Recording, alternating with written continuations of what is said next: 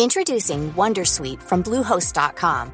Website creation is hard, but now with Bluehost, you can answer a few simple questions about your business and get a unique WordPress website or store right away. From there, you can customize your design, colors, and content. And Bluehost automatically helps you get found in search engines like Google and Bing. From step-by-step guidance to suggested plugins, Bluehost makes WordPress wonderful for everyone. Go to bluehost.com/wondersuite. Hi, everyone. Welcome back to FT Alpha Chat, the business and economics podcast of the Financial Times. I'm Cardiff Garcia, and this is the cramming edition, where we try to talk about way too many topics, more than should conceivably be attempted in a 45-minute podcast, but it's such a roster of interesting things to discuss that we can't wait to do it. First up, we're going to do a Q&A segment where we listen to a couple of recent listener calls and talk about them and try to address what it is they're worried about and answer their questions. Then, a former investment banking analyst from the year 2000 happens to be a colleague of ours, Sujit Indap. He's a writer for Lex now, but he went back and he tried to figure out what all of his former colleagues from that analyst class at Merrill Lynch are doing now, and it was a really fascinating investigation, and he wrote about it for FT Alphaville this week. Then after that, we're going to be talking about the Puerto Rican economy, the Puerto Rican default of earlier this week, and how it got into this mess and how, if at all, Puerto Rico can get out of it. And then last up, the Canadian economy. I promise this is interesting. The electoral season has just kicked off there, and we're going to talk about that with Matthew C. Klein, my colleague from Alphaville, and Anna Nicolau, a reporter for the Financial Times. Lots to get to here today. Stick around.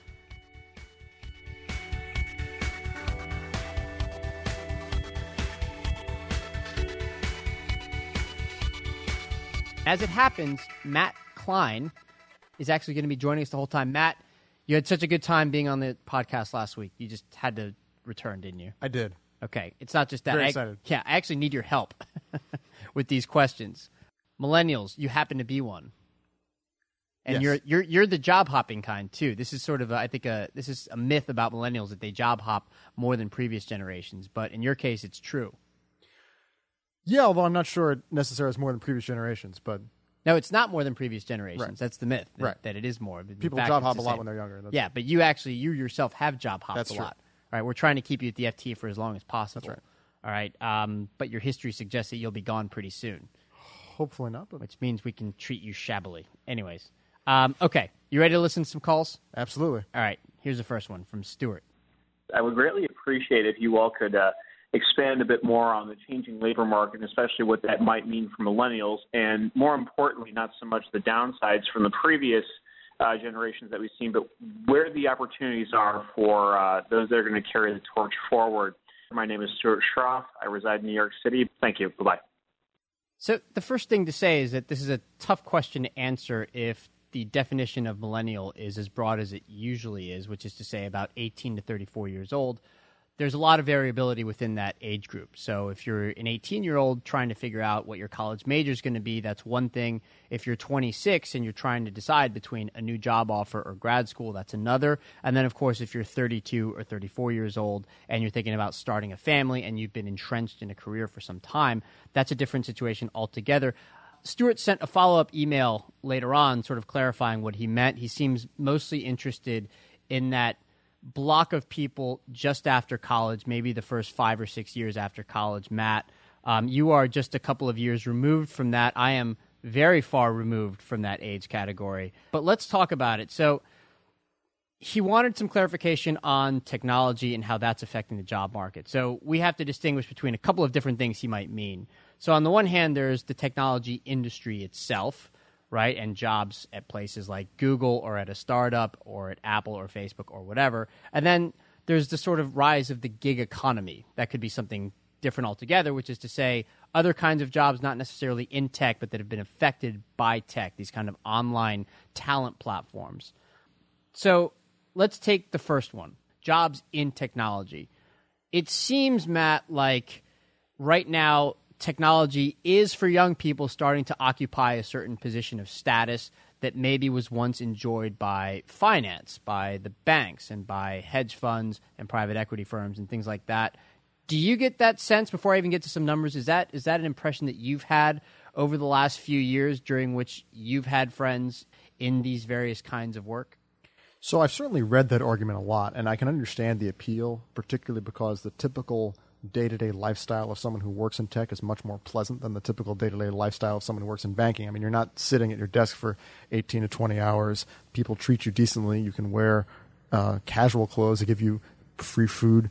These things definitely an appeal. There's probably some appeal also. I think it's fading, but definitely in sort of the 2008-2010 period, people were very upset with bankers because of the presumption that they were directly responsible for the financial crisis and unemployment and all that. I think that's faded somewhat, but that obviously also increased the appeal of tech, where you have a company like Google where they say "Don't be evil" is their slogan, so you can feel good about yourself. Whether that's true or not is a different question. But yeah, I mean, there's some psychic benefit. So let me cite a couple of things. One is that there was an article this week about Harvard MBAs and how more of them are, in fact, going to work for tech companies rather than for banks. Doesn't mean that finance hiring is dead in the water. Of course not. It still pays quite lucratively, and it's still going to be appealing for a lot of people, especially if they adjust in response to more and more educated people demanding a better lifestyle as opposed to higher pay. I have some reason to be, to doubt that as the economy gets better, that'll last, but who knows? Secondly, though, it's true that a lot of people have started seeing things like Google, Facebook, other companies of that nature as just big sources of employment, as places that can absorb a lot of people. They themselves have grown. Maybe it's a bubble, maybe not, but they are increasingly popular. There's a survey by Universum on most attractive employers, and it has Google at the top of the list, but it also includes a couple of other tech companies in addition to finance and law and accounting, which used to occupy, I think, all of the top 10 or most of the top 10. And I would recommend to Stuart that he read some work by Michael Mendel, something that he wrote called San Francisco and the Tech Boom, which is all about this very topic. But I want to hurry along and get to the second part because I think it's actually more interesting. The possibility that the gig economy is going to kind of upend the way we work and the more traditional notion of a stable job that lasts for a very long time, provides benefits, it provides the ability to have a middle-class lifestyle and a family and all that.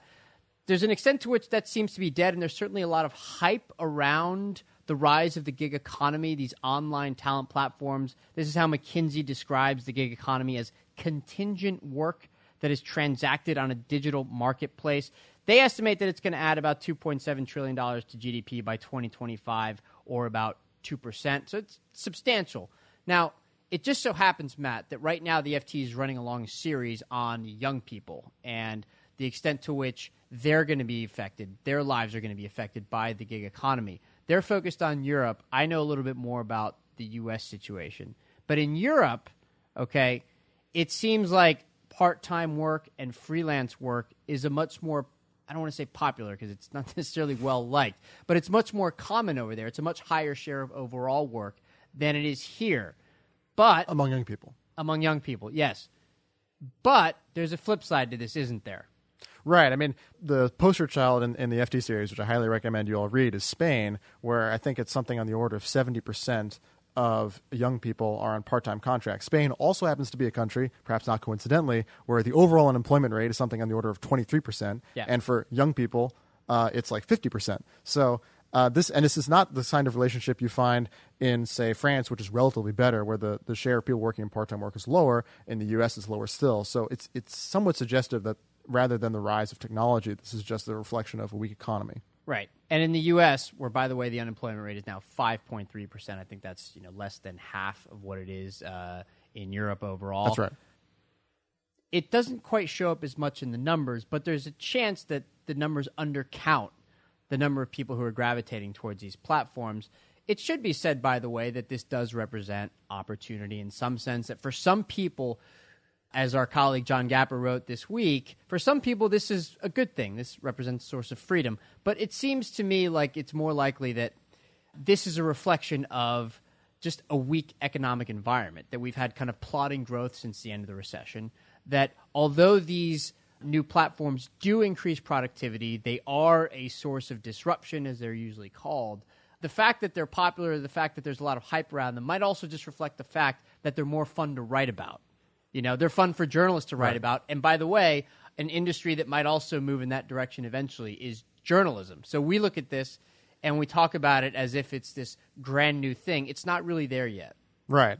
And also, I think it's worth pointing out, people talk about the freedom. Yes, there's some latitude to pick your own hours. For example, if you're an Uber driver, you can choose when you log into the platform. But there's not the freedom in the sense of, well, if you have a certain set of monthly expenses that are more or less fixed, you still need to have to work long enough to meet your obligations. So, I mean, in that sense, real freedom would be just having enough money not to have to work at all. So it's the idea that it's necessarily making your life better, especially when it doesn't necessarily come with benefits.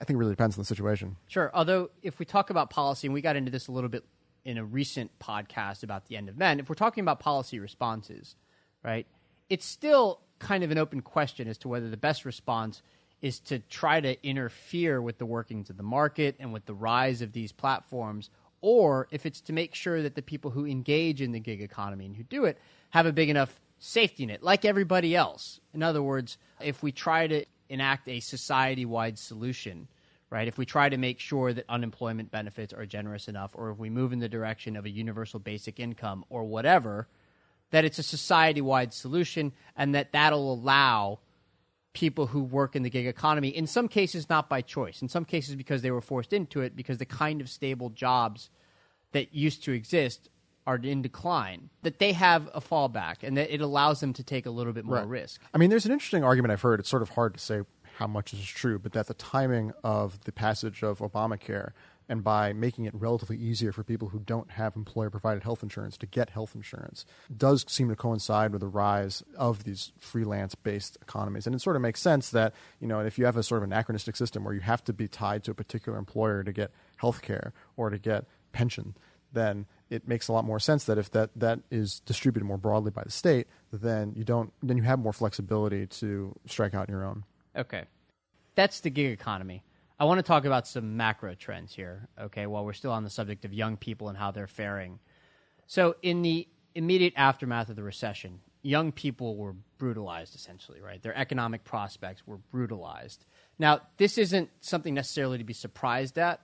This would have happened in any generation, right? This would have happened 20 or 30 years ago. If we'd had a recession of the severity that we just had, young people would have gotten harmed the most back then, too. This is just a reflection of natural factors. Young people have less training. They have fewer contacts. They are less employable. But it also affected well-trained young people, college grads, who ended up taking a lot of jobs that they were frankly overqualified for because the better jobs simply didn't exist.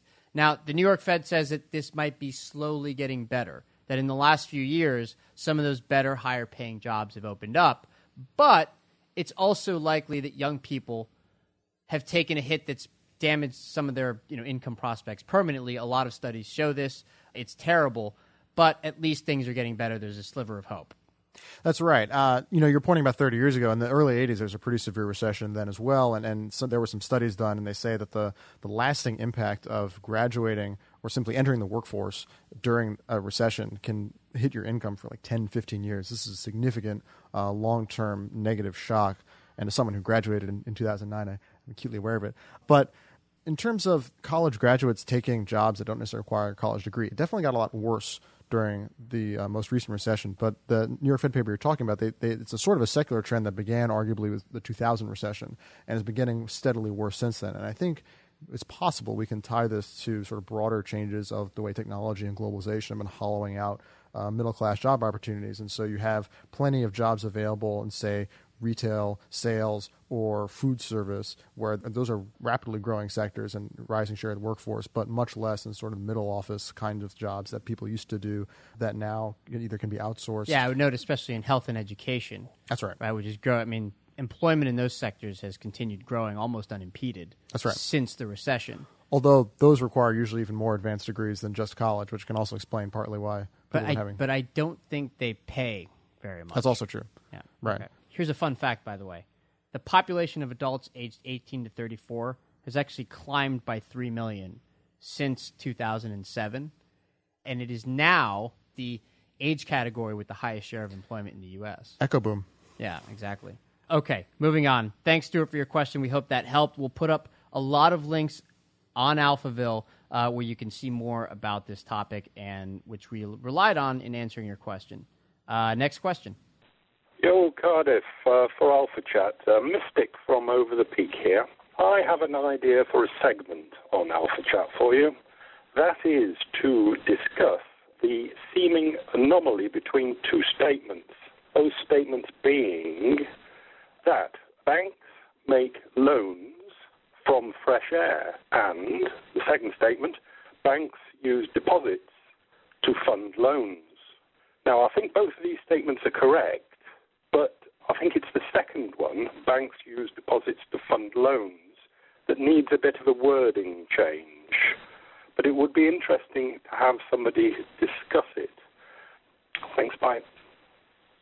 Thanks, Mystic, for your question. Matt, this is a favored topic in the economics blogosphere, the idea that banks create loans and that sort of common understandings, older understandings of how the monetary system works are really quite outdated. They're obsolete, if anything. So Mystic raises the issue of banks make loans with deposits and how that seems anomalous to the first statement, which is the correct one, which is that banks make loans essentially out of thin air and that they create deposits when they make loans. But we need to take a step back and sort of explain exactly how this works. Sure. I think one way of doing this is sort of by an analogy. Like, let's say you have a credit card and you're going to a store and you buy something. And what actually happens in that moment is you are buying something without actually having the money to do it. You've created a liability out of thin air. That liability is the credit card balance. That credit card balance has been securitized somewhere, whatever. But the actual act of buying the thing occurs first, and then the debt occurs later. Now, deposits are just bank debt. And there are a lot of things that are like deposits that we can also sort of functionally say are debt of other financial firms, whether it's commercial paper issued by banks, whatever. Okay, stop for a second, because you're starting to get into like some fancy terminology here. Okay. All right, let's take the very basic understanding of how the monetary system works and explain why it's wrong. So the common understanding in the public, not necessarily amongst economists, of course, but in the public, is that I give my money to a bank. All right, I put it there to save. The bank then has that money that it can use to lend out to other people, and then it keeps the difference, right? That's not actually how it works. The way it works is that the bank, right, and we're talking mainly about commercial banks here, right, the ones that transact in a lot of money. So a bank makes a loan to a company, and when it makes that loan, it credits that company with deposits, right? That's the loan. That's the cash. So that the bank now has an asset of being owed money later, and it has a liability of the deposits that it now has given or loaned to that company. That's right. Okay. And the company can then, presumably will spend those deposits somewhere else. Those deposits will go to some other entity elsewhere in the economy, but they can't actually leave the system. They have to end up somewhere. They have not disappeared. Right. That's they haven't new disappeared. money. Right. They are created ex nihilo, and banks do this all the time. And you as an individual can do this too. You take a credit card, you swipe it, you've been able to buy something without having the money up front. It's the same principle. A bank can say, oh, this looks like something I want to own, a loan that doesn't exist yet to a company because I think it's profitable. I'm going to make the loan, and then I'll just create the money on the side, deposit. They can gross up and they can grow and shrink their balance sheet at will. That's what changes the supply of money. Now let's talk about the role of the central bank here. It is sort of sometimes thought that the central bank targets the amount of reserves in the system, and that what the banks do with those reserves end up setting the interest rate. That's actually not how it works.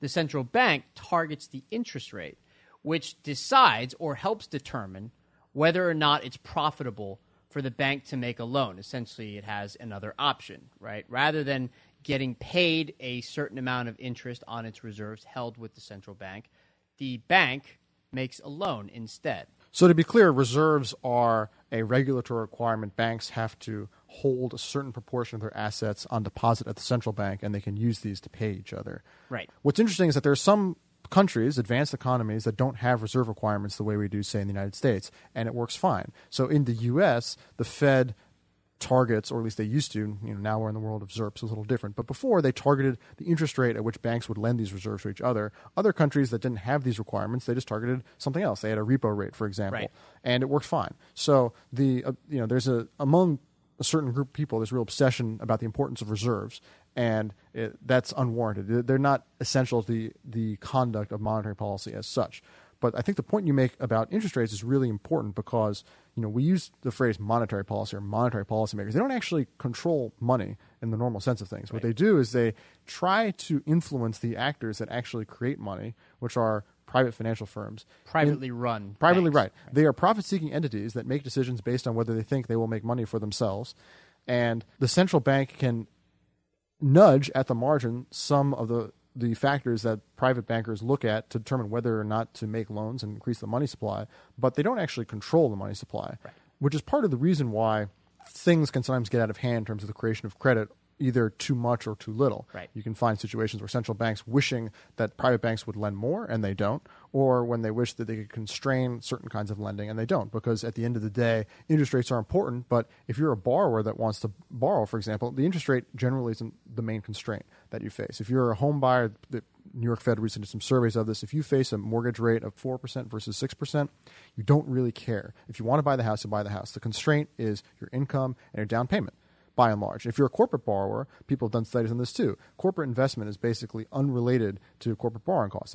It's much more related to equity prices and the signal that equity prices send on whether they should be making new investments. Okay, so the key takeaway here, I think, is that bank loans and therefore money creation is determined more by economic opportunity. In other words, whether it's a profitable opportunity for the banks and whether or not there's demand for the loans by companies who think that they're in an environment where they can make money. If they borrow money now, they invest it in their businesses, and then later on they'll be able to pay it back because they'll be so wildly profitable, et cetera, et cetera, et cetera. Okay, That's right. Stop there for a second. One last topic here. The role of quantitative easing. Now, this is we don't have time to get too much into this, and we've got a recommendation for a paper that our listeners really should check out. But very quickly, okay, when the central bank buys debt, right, as part of quantitative easing, buys government debt, what ends up happening is that the central bank now owns that debt. Obviously, that's on its asset side of its balance sheet. And then on the liability side of its balance sheet is excess reserves that the banks who sold the central bank the debt now have, right? In other words, the banks now have reserves with the central bank, right? Now, there's this kind of myth that what ends up happening is that those reserves should be lent out and therefore the central bank shouldn't pay interest on those reserves or something like that. That's not how it works. Those extra reserves don't get lent out.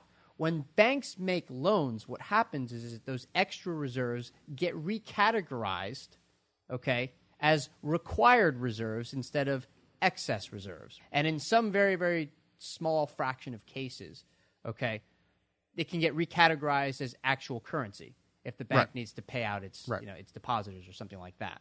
But the overall amount of what's called the monetary base, which is what the central bank can control, okay, is not the same as the actual money supply, which is entirely determined by the activity of privately run banks and other financial institutions. Yes, that's completely right. And I think it's worth pointing out that central bankers themselves know this. They've said explicitly in speeches, if you read it, that when they go out and they buy bonds for the sake of easing financial conditions, their target is to lower the interest rates on the bonds that they buy. They don't care about the specific, quantity of reserves that are created because it's essentially an irrelevant constraint. Right. Okay. We've got to move on. We could talk about this forever, but I want to leave our listeners with a recommendation.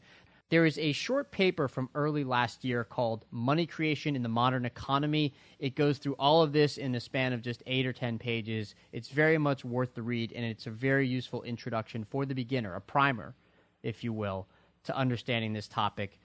We'll put a link up to it on Alphaville. We recommend it. Go check it out. But we've got to move on.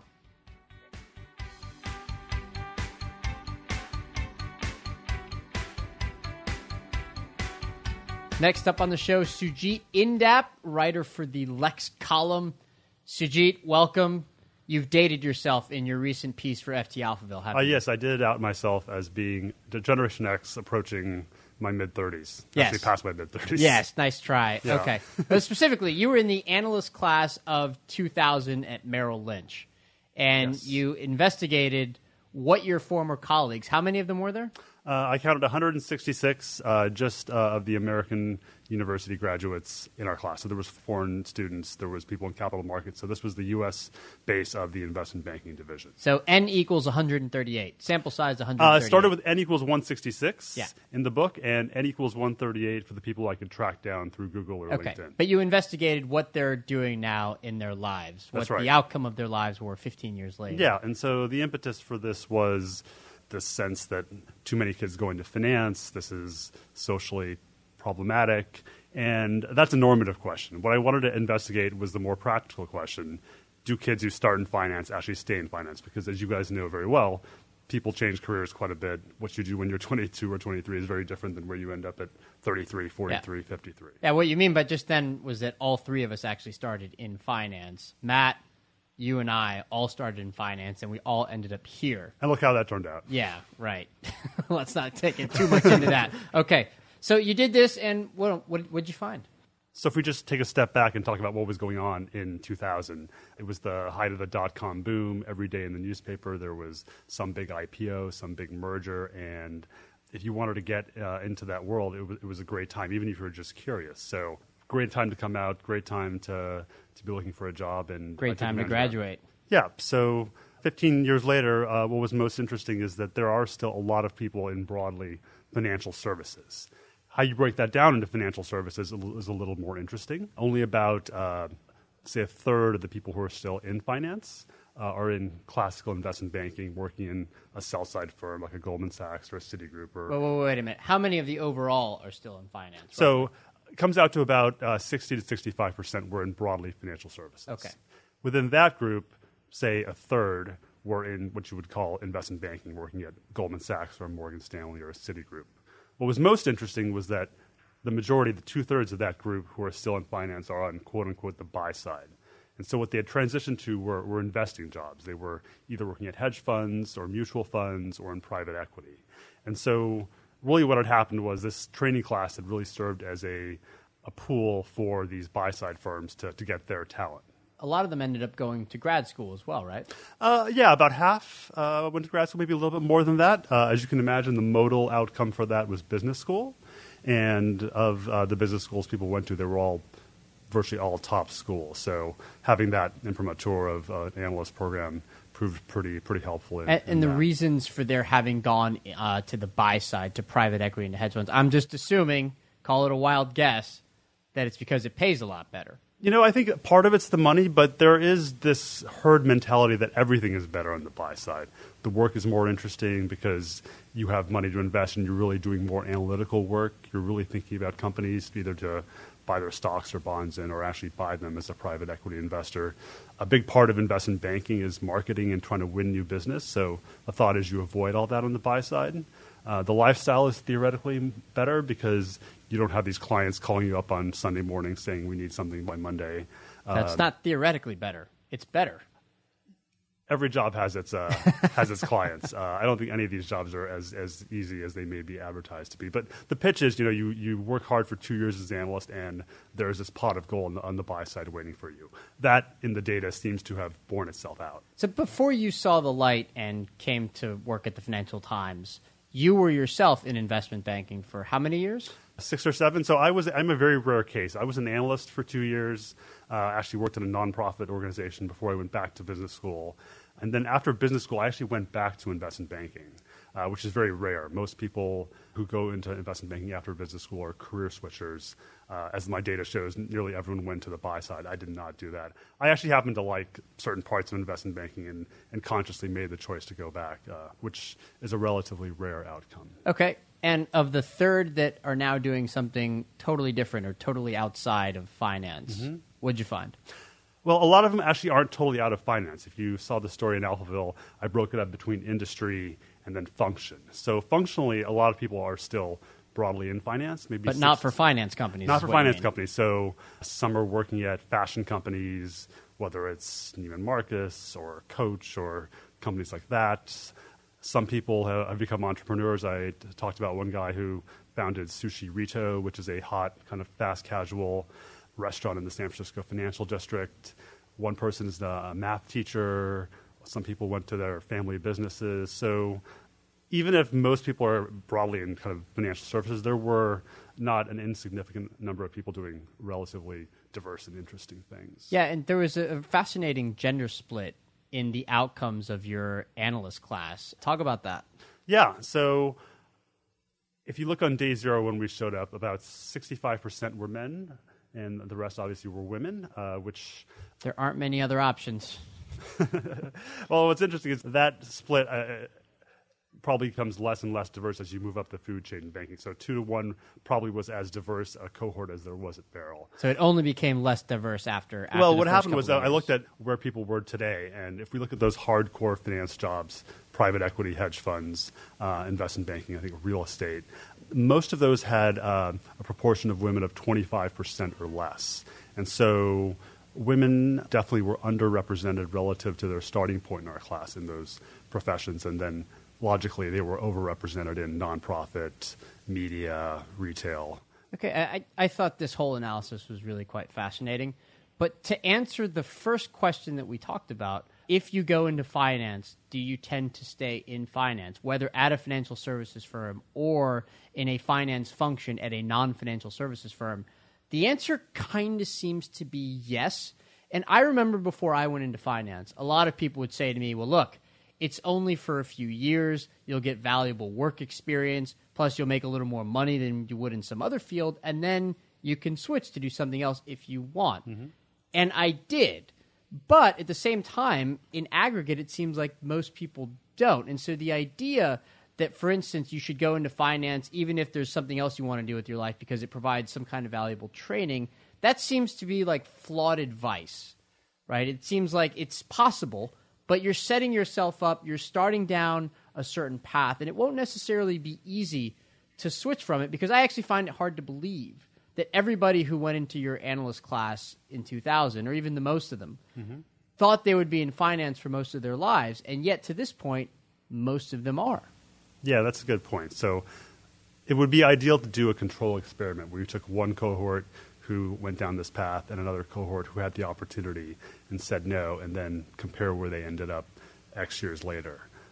I was surprised to see how many people were still on this path in finance, whether it was at an investment bank or on the buy side. I think good opportunities presented themselves over the last 15 years, and they jumped on those. And so far, they've stayed on that treadmill or stayed on that path, and it's worked out at least professionally and financially for them. It'll be interesting to see in 5 years and 10 years whether they are successful enough or burnt out enough that they get off that path like the three of us did. It also means you'll still be at the Financial Times if you're around to do that very investigation, which would be great news for all of us. At least we're having fun. All right. Sujit Indap, it's a great post. We'll link to it on Alphaville again, but you can go find it now if you want independently. Thanks for being here. Thank you for having me.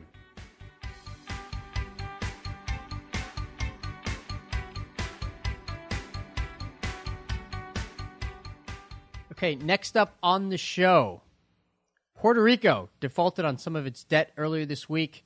We're joined by Robin Wigglesworth, the U.S. markets editor of the Financial Times. Robin, your debut on Alpha Chat, and it's to discuss Puerto Rican default. It's incredibly exciting. I've been on once before 3 years ago in one of the sort of the alpha versions of Alpha Chat. Yes, the earlier edition. You were on the Lee Buchheit edition featuring Exactly. Lee Buchheit. Also debt restructuring. So Yes. That's Very so cool. you're always on with sovereign debt issues come calling. Okay. I know, I can't get enough You of show it. up. Okay, so Puerto Rico defaulted on some of its debt. Why don't we take a step back and first explain to our listeners just how Puerto Rico actually got itself into this mess?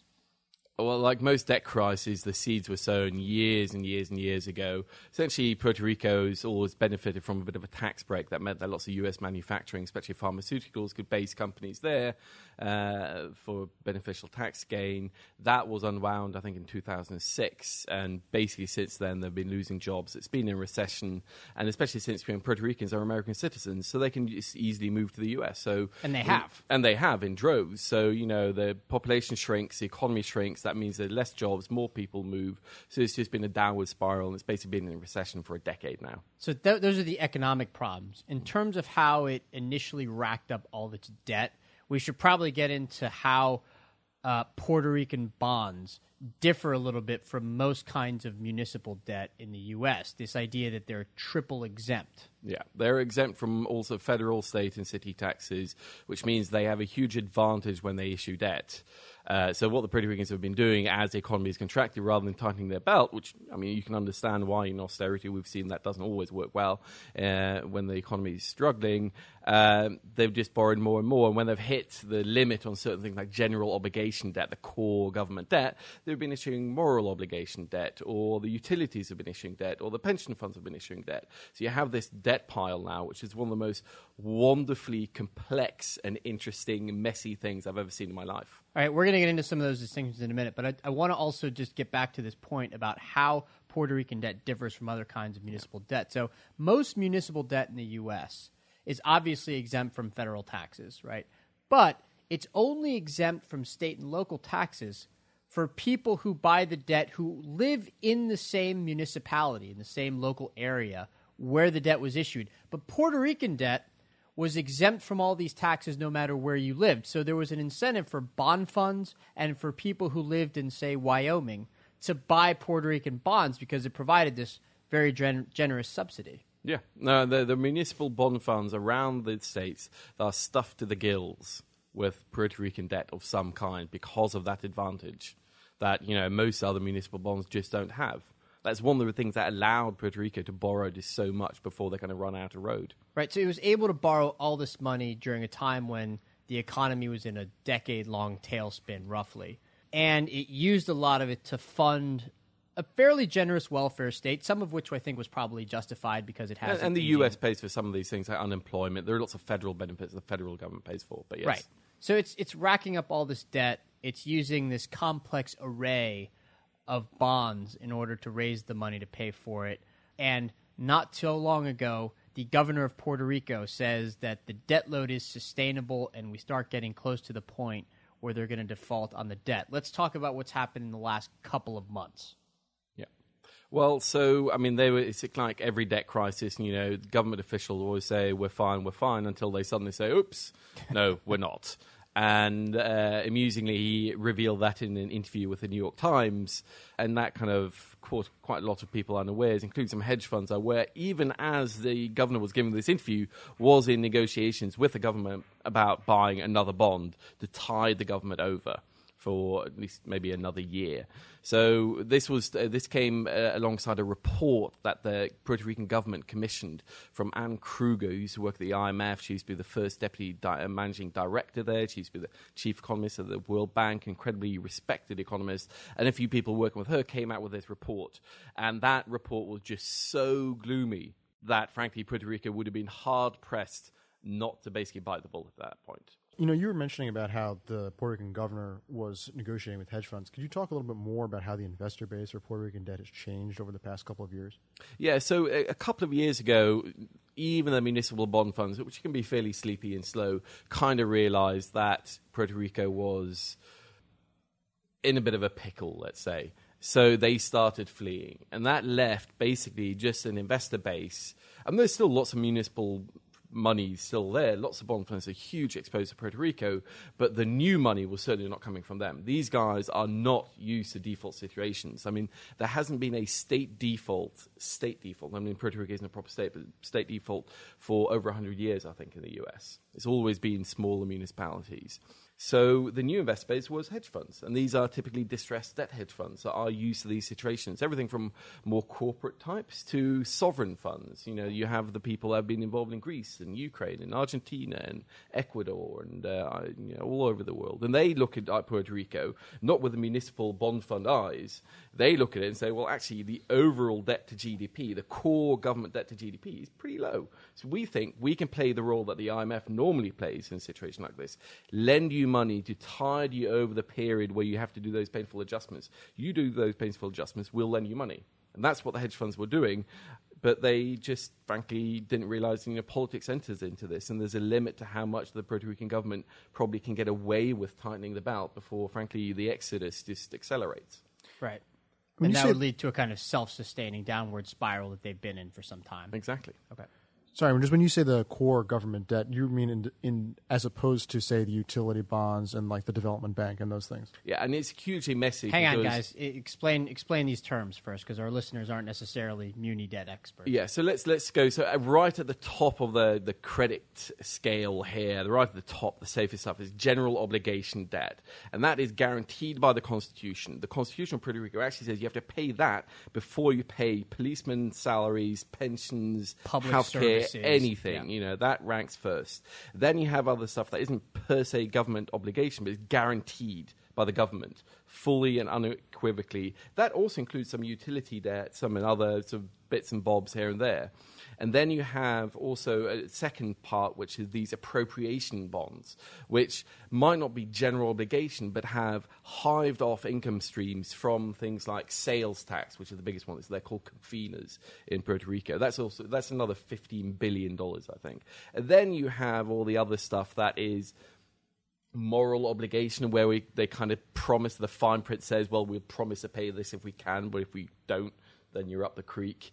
And the utilities, there's an investment bank, there's a highway authority, and all of these, entities have also been borrowing incredibly heavily. What kinds of bonds were just defaulted on this week? So those were moral obligation bonds issued by the Public Finance Corporation, which is sort of a public investment fund thingy. So it's kind of government debt. It's issued under Puerto Rico, but there are moral obligations legally. We've gone into this huge debate about, is it a Puerto Rican default? Isn't it? Well, legally, it doesn't trigger cross defaults. Typically, if let's say Puerto Rico triggers a default on one general obligation bond, then because of cross default provisions, it's basically on default on all its general obligation bonds.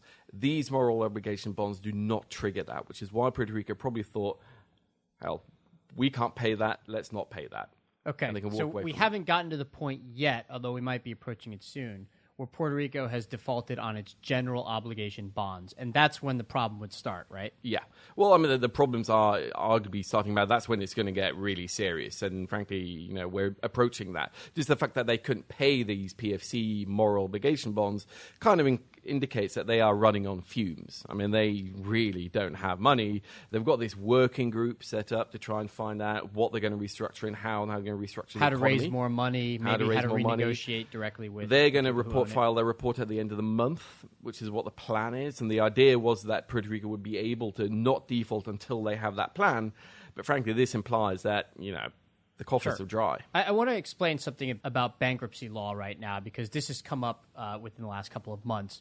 There is no American state that has access to bankruptcy laws when it's thinking about defaulting on its municipal debt, and that includes Puerto Rico. Yeah. Right? But sub-state entities like utilities do qualify, but not in Puerto Rico because of a difference, a quirk, I guess, in the law. Puerto Rican debt and also the sub-state entities of Puerto Rico, including the PFC, do not have access to bankruptcy laws. Now, the reason this matters is that if they could go to bankruptcy court to settle all this, there's the possibility that there would be some kind of an orderly procedure whereby Puerto Rico's creditors would be paid back some of the money, and there would be a process in place to try to get Puerto Rico back to a place where it could have a sustainable debt load, where its economy could grow and it could pay off its debt over time.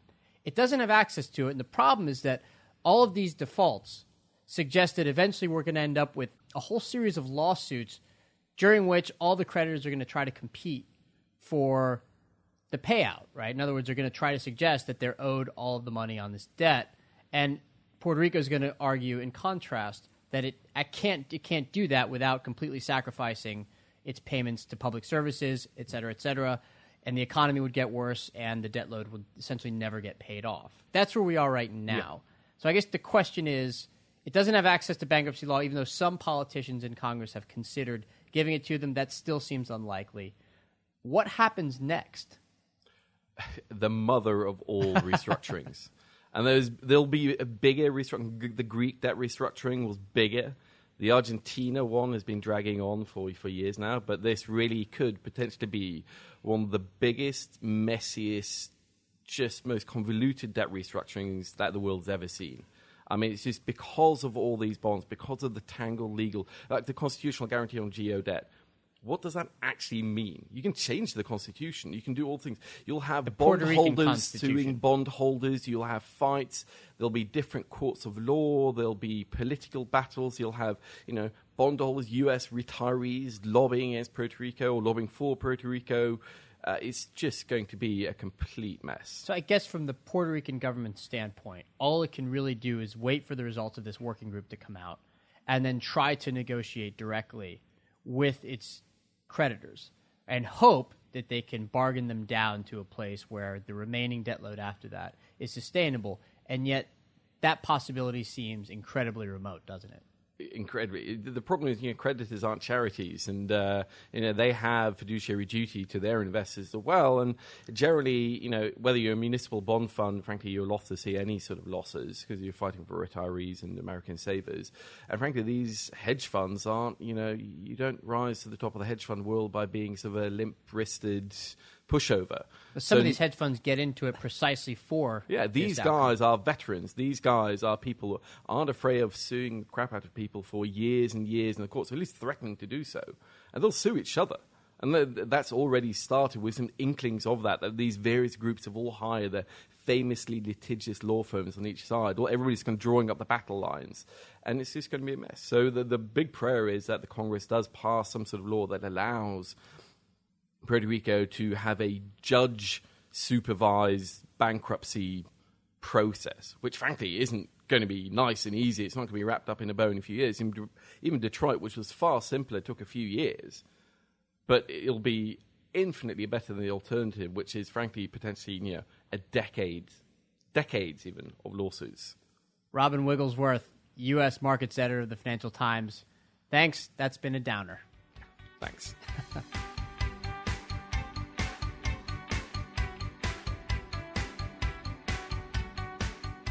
And finally on the show, the Canadian economy and the upcoming elections.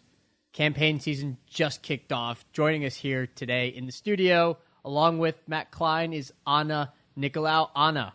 Yes. You're part of our Canadian mafia here at the Financial Times. Yeah, we're growing. There's 4 of us now. Where are you from? I'm actually from New York, but I lived in Montreal and Toronto for 9 years before I moved here. Which is somewhere up in that Arctic tundra we refer to. Yeah, it's just like a blob. Okay. Okay, excellent. There's actually a lot of excitement coming out of Canada right now. Yes. Okay. What happened this week? Okay, so Stephen Harper, who's been the Conservative leader of Canada since 2006, so for a long time, he made a law basically saying that we're going to have this fixed date for the next election. So it's October 19th, which Canada hasn't had before. Usually elections will happen, when the Prime Minister decides to call an election or if they lose confidence in the House of Commons, something like that. But with this, it was the first time when people could actually anticipate a date for the election. So that was different, first of all. And then the Prime Minister will call an official start to the campaign period. At least in the past 10 years, it's always been right around the minimum, which is 36 days. So they have pretty short campaign periods. But this time he called it almost 2 months. Yeah, 2 months in advance. And a lot of people are saying that that was a tactic to outspend the other parties because his party has more money and there's spending caps based on how many days the campaign is. So it would have been $25 million per party. Now it's just over $50 million. So raise the spending limit, presumably Yes. because the Conservatives have more money than the other parties. Yeah. The other 2 parties, this is interesting because one of the parties isn't usually a contender, and this year they seem to be. So first of all, which are the other 2 parties for our listeners who aren't familiar with the Canadian parliamentary system, including me? Okay, who are the other 2 parties and who are their leaders? So you have the Liberal Party, which has basically been the party that's ruled Canada for most of the past century. And their current leader is Justin Trudeau. The Trudeaus are kind of like the Kennedys of Canada. They're pretty well liked. They're kind of good looking. Pierre Trudeau is his father, and he was a very popular prime minister.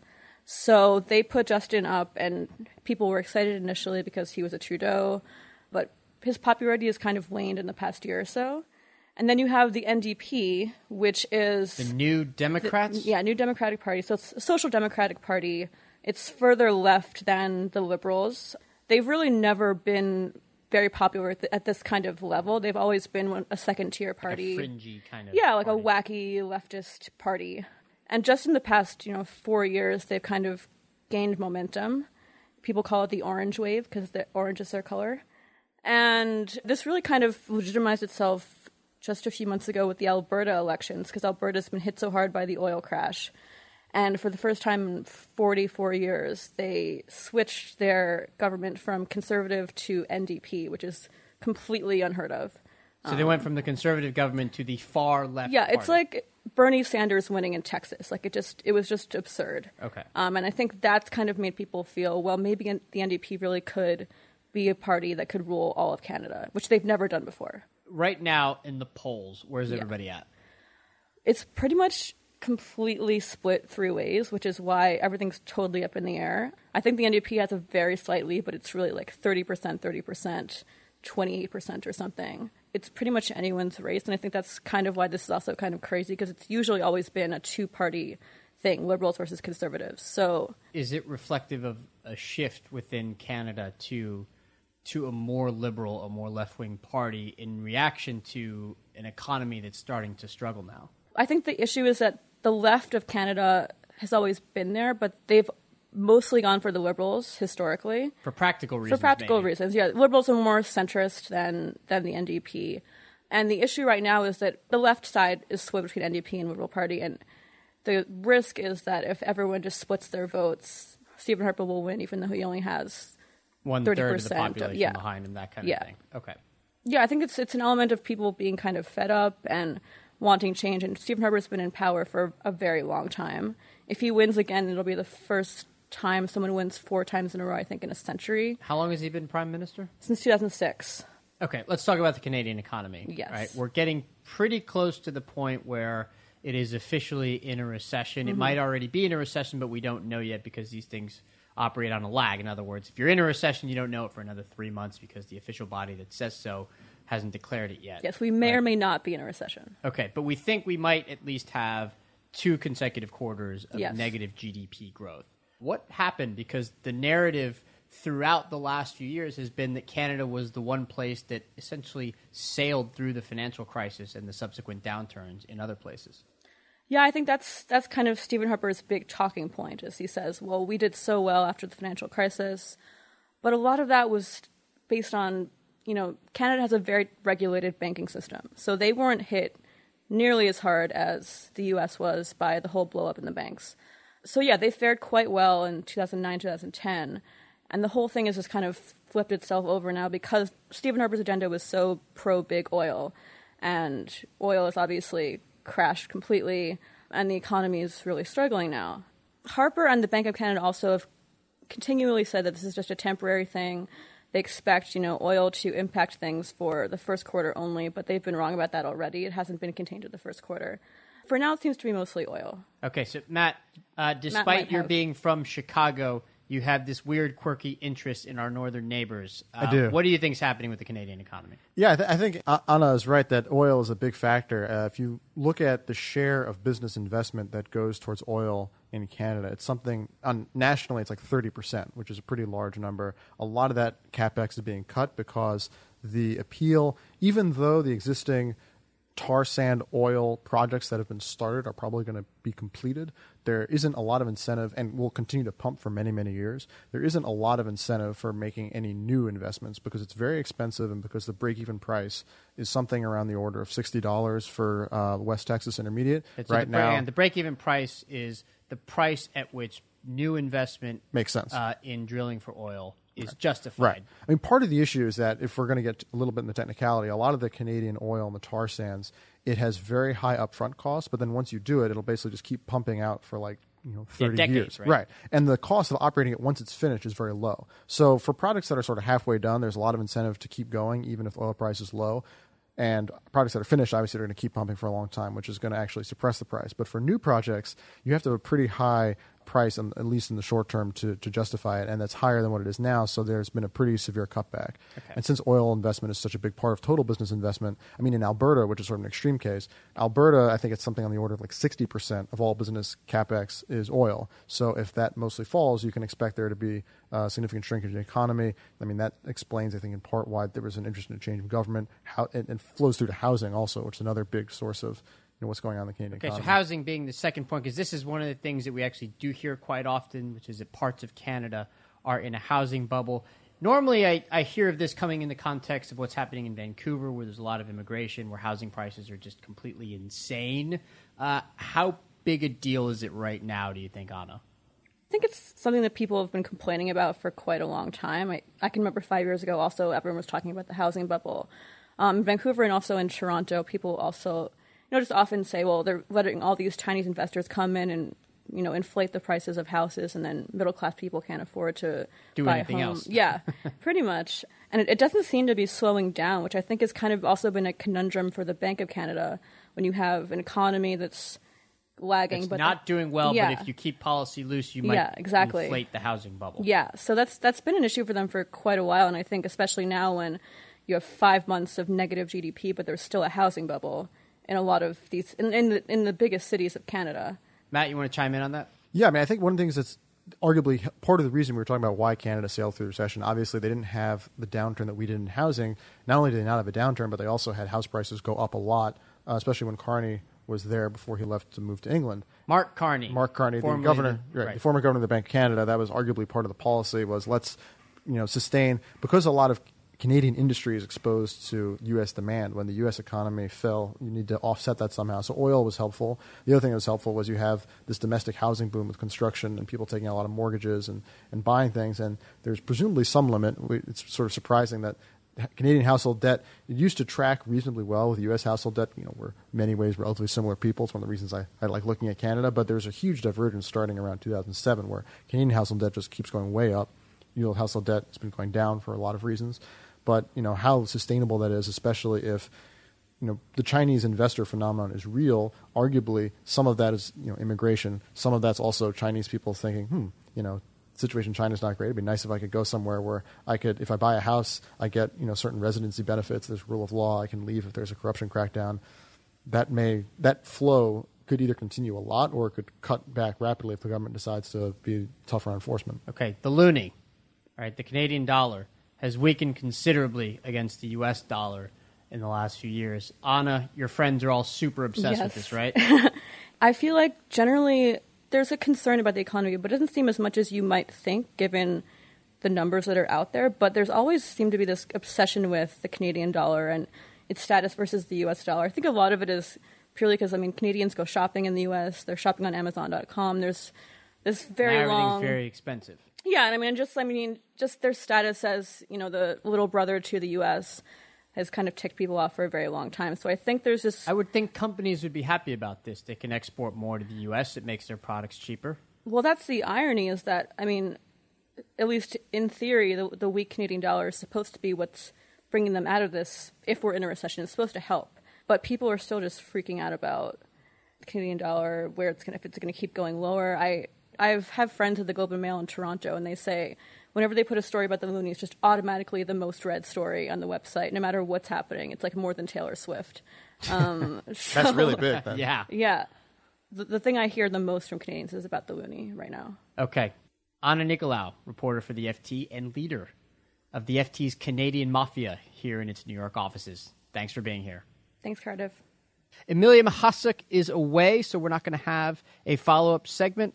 Thanks to my colleague on Alphaville, Matt Klein, for being with us throughout the hour. That's all the time we have left for today. But as always, we'd love to get your feedback. You can call us at 917-551-5012 and let us know if you'd be okay with playing your call just like in today's Q&A segment. You can also email us at alphachat@ft.com or tweet at me directly at Cardiff Garcia.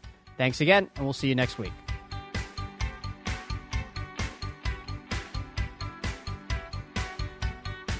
Amy Keene produces and edits this podcast. She also picks the music. This is her podcast, and the rest of us are just talking in it. Thanks, Amy.